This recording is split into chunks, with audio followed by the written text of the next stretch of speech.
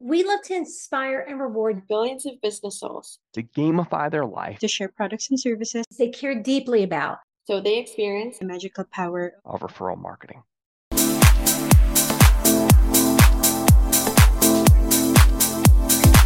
Welcome to the NaXum podcast. I'm Gail, and I'm here with CEO Ben Dixon and Sales Executive Tammy Says. For today's episode, we're going to talk about the NaXum North Star Poke the Box. The concept came from Seth Godin's book. Tammy, what does Poke the Box mean here at NaXum? Hey, Gail, thank you. Yeah, Poke the Box is about innovation. It's about, as a team, we're always looking at ways to make sure that our technology is always innovating. We're always coming up and creating and going outside the box, right? We're poking the box by going outside the box because you never know where your best ideas are going to come from. And leaders have to be open and ready to listen to what their team needs in order to grow their business. So it's about filtering the best ideas and taking action on them. At least that's what Poke the Box means to me. What about you, Ben? And what I love about what you just shared, Tammy, is that I'm blown away in 13 years of running NaXum with Rod and the team. Sometimes the best ideas come from the place you would least expect them. We each get used to our own routines. We get used to the ways we operate. We get used to the way we do things that we do. And you get some outside voices or some new folks that join the team, and they ask, well, why do we do things that way? And whether it was business processes or it was the way we work with the people and our team members or our clients, or it was even pieces and features of our product, all have come together to, all three parts of the business are critical things that you can be poking. If you think of Marcus's TV show, The Profit, he talks about people, product, process. Well, guess what? That's all of life. And so I'm grateful that we've opened the door to the 65 plus team members at NaXum to say, hey guys, poke the box, because it allows people to speak up when they see something that could be better, could be different, and bring it to their VP on the team. I know for me, sometimes inspiration comes from the weirdest parts of life. I was that super skinny guy that could never gain weight, even though I was 6'1". And then when I married my wife, I gained just as much weight as Kay every time we had a baby. So we'd each gain 35 pounds, and Kay could lose the weight breastfeeding, and she's just really athletic and works out all the time. And here's me like, oh my gosh, I'm not breastfeeding. I'm the husband. I got to figure out, diet and exercise to lose weight. And there were some apps that really helped me. And I remember the moment it clicked. I used the app MyFitnessPal to track my meals, track my food, and win the day. And I was playing a game with some of my friends on Fitbit and MyFitnessPal to get in shape. And I remembered back to when I started in direct sales and network marketing as a distributor, how we used to get on conference calls every morning and read our numbers. Hey, how many people did you get to events? How many phone calls did you make? How many follow-ups did you do? And I thought of how simple those interfaces were with MyFitnessPal, of this game of winning the day. And today at NaXum, we run a game of winning the day in your business, of how many people a day you're reaching out to, how many people a day you're following up with, how many minutes a day you're spending growing your mind, watching training, how many times you're sharing on social media. And literally that game came from using MyFitnessPal to fix a physical challenge in my life and remembering the practical things of direct sales and network marketing that we all need to do every day. So that's just an example of where I was able to poke the box to the team. But there are literally hundreds of poke the box requests that come through each month into our platform.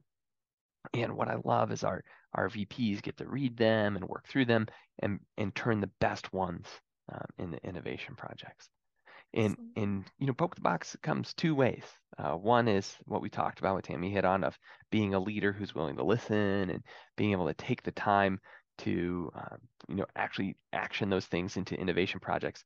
But the second is creating a culture where your team's comfortable with that, of where they don't feel stupid for poking the box, where you've created a space that it's safe, that they can say, hey guys, have we ever thought about doing it this way? And man, creating a space that feels safe to poke the box, that's the critical one, gang. If you're listening to this podcast today, is how do you do that? And Tim, you've been a part of a bunch of different companies over the last few years that have had their own ways of making people feel safe for suggestions. What would you say to someone today, where if they're listening to the podcast and they say, you know what, no one brings suggestions in our organization. Like no one's poking the box.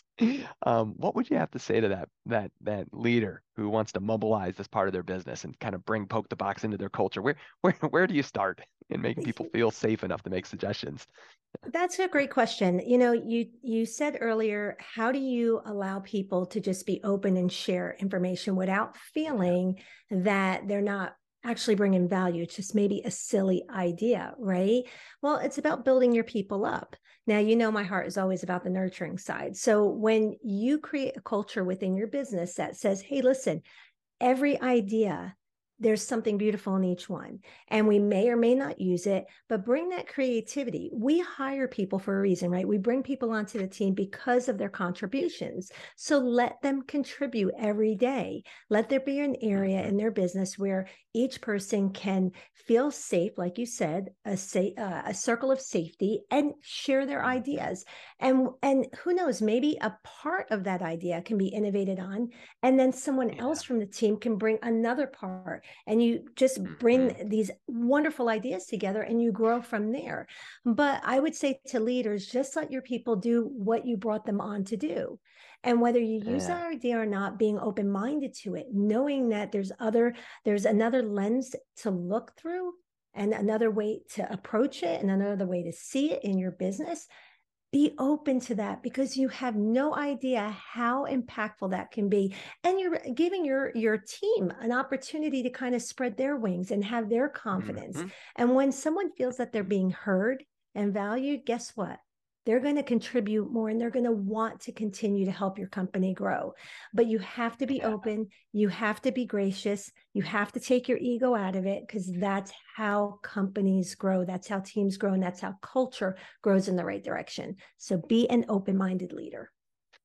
You know what I love about what Tammy just shared, and as we wrap up today, gang, some people will come into your organization and they'll feel that from you, what Tammy just said, and they'll just automatically start contributing and automatically start sharing and automatically being there. Other team members, other folks don't come from a safe culture, and you actually have to intentionally give them the permission to poke the box. You have to give them the permission to share their ideas. And so you got to know. And so if you haven't taken a moment as a leader to specifically, when you're sitting down in a one-on-one with someone, give them permission to poke the box. You're not going to get that feedback if they don't come from another culture that was already safe to do that, because they just know what they know from their past so many times, gang. Right. And so I love what Tammy said about creating a place of safety, but also the next step to that game is let's not assume as leaders that people feel safe. Let's go make them feel safe by inviting them, right? It's like that warm cup of coffee on a cold day. Like, be that to the people in your world, and when you receive their feedback, how you handle it, oh my gosh, is so important. Because if they give you feedback once and you say, "Oh, that's a dumb idea," you're not going to get feedback again. No, but you're not. But if you give them feedback and you say, "You know what? We thought the same thing 12 months ago, and we actually already looked into it, and because of this and this and this, we didn't do it. Are we missing something? Do you have anything else you'd like to add?" Or, okay, that's a great response. Or, holy cow, we didn't think about it that way. Is this exactly what you're saying?